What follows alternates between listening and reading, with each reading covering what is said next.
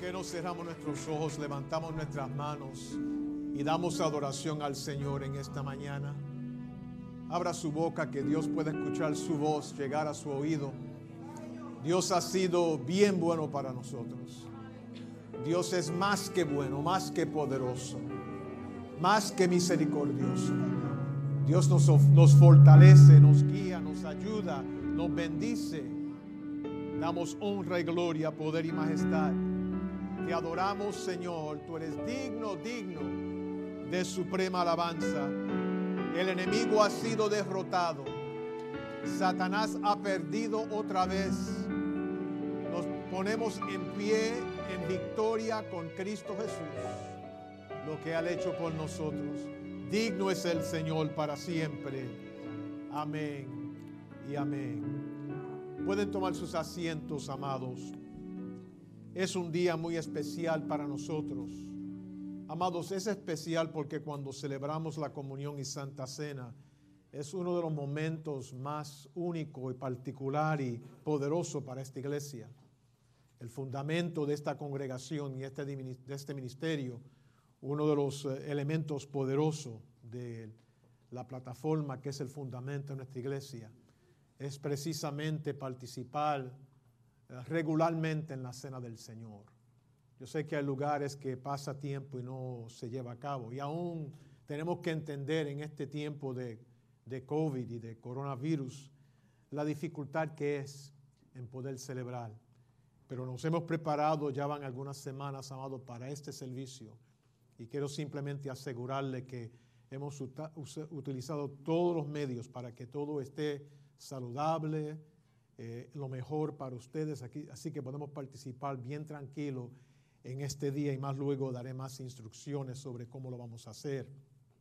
Pero la comunión, amado, no es cualquier cosa. Algunos lugares lo tienen casi como rutina. No aquí lo elevamos a un nivel bien alto, porque el simbolismo es bien poderoso. Cuando la cruz señala la sangre de Cristo y el cuerpo de nuestro Señor, cuando la cruz señala para nosotros el precio de nuestra redención, debemos y tenemos que poner todo a un lado y dar énfasis y enfoque en el evento que se lleva a cabo. Y creo que es un momento bien solemne para nosotros también. Y es una tradición que ya llevamos algún tiempo, donde sinceramente, amados, damos atención al pan y el jugo de la vid, no simplemente como emblemas, son símbolos. Pero yo vivo convencido que hay poder en la sangre de Jesucristo. El sacrificio en la cruz del Calvario no solamente nos ha traído salvación, pero creo que sinceramente, amados, nos provee para nosotros también milagros en todas las áreas de nuestra vida. Así que ya estamos en este día para prepararnos. Son 3 servicios corridos que vamos a tener para tratar de acomodar nuestra congregación. Pero en cada uno de ellos voy a hacer comentarios así, que no es simplemente en una forma casual venir a la mesa. Y aunque no podemos venir a la mesa, pero presentarnos ante el Señor. Por eso fue que Pablo habló tan directamente que cada uno debe de examinarse. Porque el juicio no viene del púlpito. Es más, nosotros mismos individualmente preparamos el momento de participar digna o indignamente. Y antes de entrar en el momento de tomar el pan y el jugo de la vid, vamos a dirigirle a ese momento de confesión ante el Señor. Pero estamos viviendo en un tiempo muy único. Yo creo que la persona de más edad entre nosotros nunca ha visto algo de lo que se está viendo en los días en que vivimos.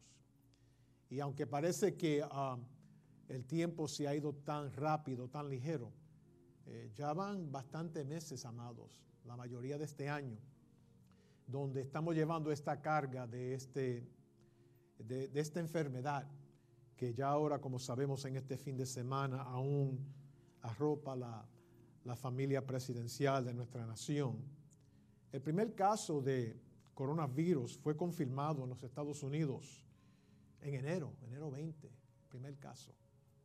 Y luego en el mes de marzo fue que se dio la orden de mantenernos en nuestros hogares, y se comenzó entonces a a cerrar los negocios de empresa y economía. Durante ese tiempo, te hace el cálculo, ya van bastantes meses, amados. En los últimos 7 meses hemos tenido que manejar máscaras, hemos tenido que mantener distancia social, lavarnos las manos con frecuencia, no usar transportación pública, cohibirnos de visitar los enfermos y aun cuando nuestros seres queridos han fallecido, no poder estar en un funeral y ni aun en un cementerio. Aquí en la iglesia nos ha afectado porque en los últimos meses no hemos podido pasar al altar. ¿Cuánto deseamos pasar al altar para cantar y hacer un llamado a todos? El día va a venir, pero no lo hemos podido hacer. No podemos orar como orábamos antes con la imposición de manos. Hemos sido sentenciados a separación. Separación. ¿Cuándo fue la última vez el año pasado que nos sentábamos tan lejos de los unos a los otros? Y aun cuando terminamos el servicio tenemos que hacerlo en una forma que no es nuestra tradición, no es nuestra cultura y tampoco creo que es bíblico tampoco. Debemos de tener coinonía. Pero este virus nos ha separado. No podemos visitar familiares como lo hacíamos antes, ni tampoco disfrutar de un tiempo social con ellos, sino que tenemos que estar separados. También hemos experimentado demostraciones en las calles, actos de violencia doméstica, problemas entre familias, tensión en los hogares, depresión, porque como hemos estado encerrados en nuestras casas, eso en sí crea un sinnúmero de dificultades. Este virus ha sido malo, bien malo. Nos ha separado los unos a los otros. El virus creó una barrera, es más, podemos decir que el virus creó una pared de división. Aún ha intentado crear una distancia entre nosotros y Dios, cerrando los templos. Aún no se ha permitido cantar como cantábamos antes. Hay iglesias en otros estados que tienen que sufrir las consecuencias del sistema judicial, tratando de cohibirles en cantar. ¿Qué hacemos con los salmos? En cantar. Pero en este día podemos saber indubitablemente que en este día podemos declarar, y no digan aleluya muy ligero, pero podemos declarar en este día que Satanás no podrá vencer.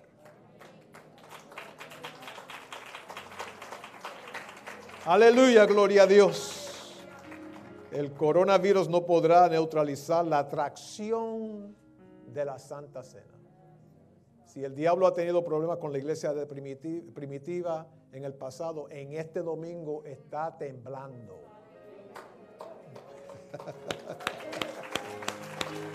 Aleluya. En este día Dios ha provisto los elementos como emblemas de celebración de la comunión y Santa Cena. La atracción de la Santa Cena simbólicamente nos quita las máscaras. La atracción de la Santa Cena es que no hay lavamiento de manos ante Él, sino el lavamiento de nuestro corazón con la ayuda del Espíritu Santo. Dicha celebración une lo que el diablo ha intentado separar. No fue una invitación de Cristo para sentarse en la mesa. Lo que el diablo quiere es separarnos. Y ha intentado y en muchos círculos ha tenido éxito. Pero aquí en la primitiva nos unimos bajo la cobertura del poder del Espíritu Santo, bajo la cruz del Calvario para ser, amados, habitar igualmente unos en el Señor. El diablo ha sido derrotado. Gloria a Dios. Gloria a Dios. Él trató de dividirnos, pero en este día celebramos la victoria del Calvario. Juntos, no solos, sino juntos como un pueblo, marchando hacia adelante, hacia la cruz del Calvario con victoria. El poder de la Santa Cena, amado, derrota otra vez el poder dañino del coronavirus. Toda enfermedad. Y nos une como iglesia y como la novia de Jesucristo. Quiero recordarle, amados, que en enero fue que hicimos, en un domingo como este, sentí el mover del Espíritu Santo para orar una cobertura sobre esta congregación. Y han pasado, amado, estos meses y Dios nos ha cubierto. Sí, algunos de nuestros hermanos han sufrido las consecuencias de este virus. Pero usted tiene que hablar con otro ministerio para ver las horribles y tristes historias que ocurren allá. Nosotros contamos en victoria en Cristo. Que aunque si viene la enfermedad, nos superamos hacia adelante. Digan aleluya. Gloria a Dios. Porque el que manda en esta iglesia no es Marco Rivera ni la Junta Pastoral. El que manda en esta iglesia es Cristo Jesús. No crucificado, sino resucitado. Aleluya, alaben al Señor conmigo. El coronavirus no va a durar para siempre, sino que en este día celebramos la Santa Cena confiados que un día vamos a celebrar eternamente y juntos con el Señor en los cielos. Oh, gloria a Dios, aleluya. El coronavirus se expiró, pero la comunión no se expira, sino que en el cielo vamos a celebrar juntos ante el Señor. Digan aleluya si pueden, gloria a Dios. La cruz derrota el poder condenador del pecado, el sufrimiento debilitante de la enfermedad y la carga imposible de la ley.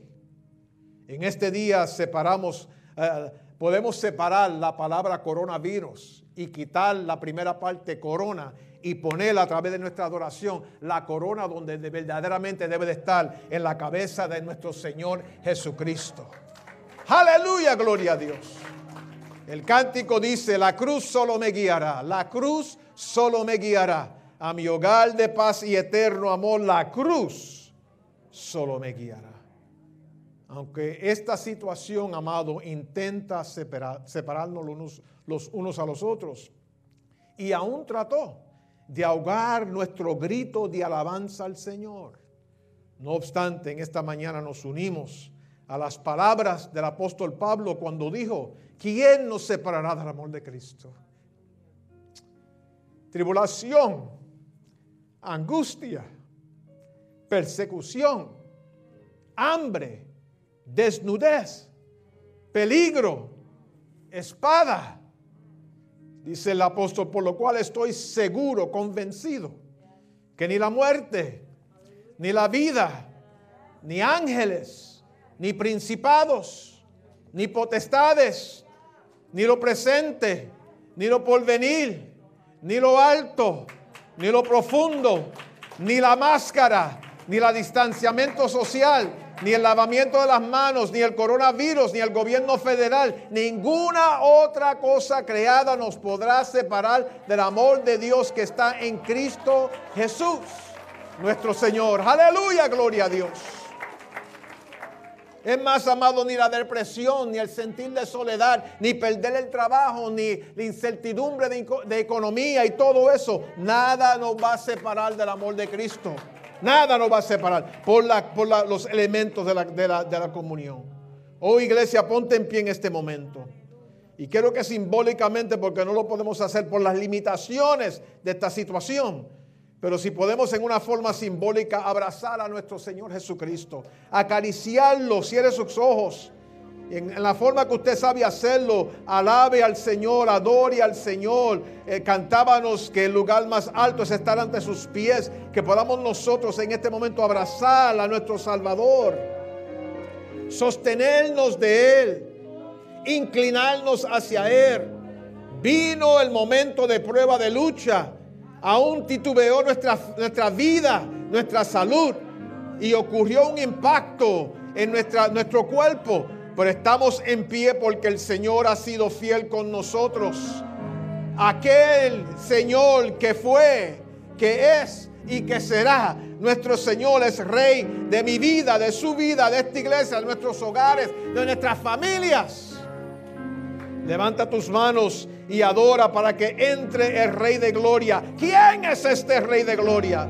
Alzaros vuestras cabezas y alzaos vosotras puertas eternas, y entrará el Rey de Gloria. ¿Quién es este Rey de Gloria? Jehová, el fuerte, el valiente, el poderoso en batalla. Alzaros puertas vuestras cabezas y alzaos vosotras puertas eternas, y entrará el Rey de Gloria. ¿Quién es este Rey de Gloria? Jehová de los ejércitos. Él es el Rey de la Gloria. Alaben al Señor conmigo.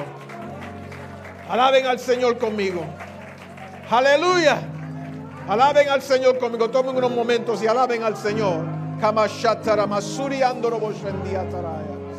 Aleluya, gloria a Dios. Victoria en Cristo. Éxito en el Señor.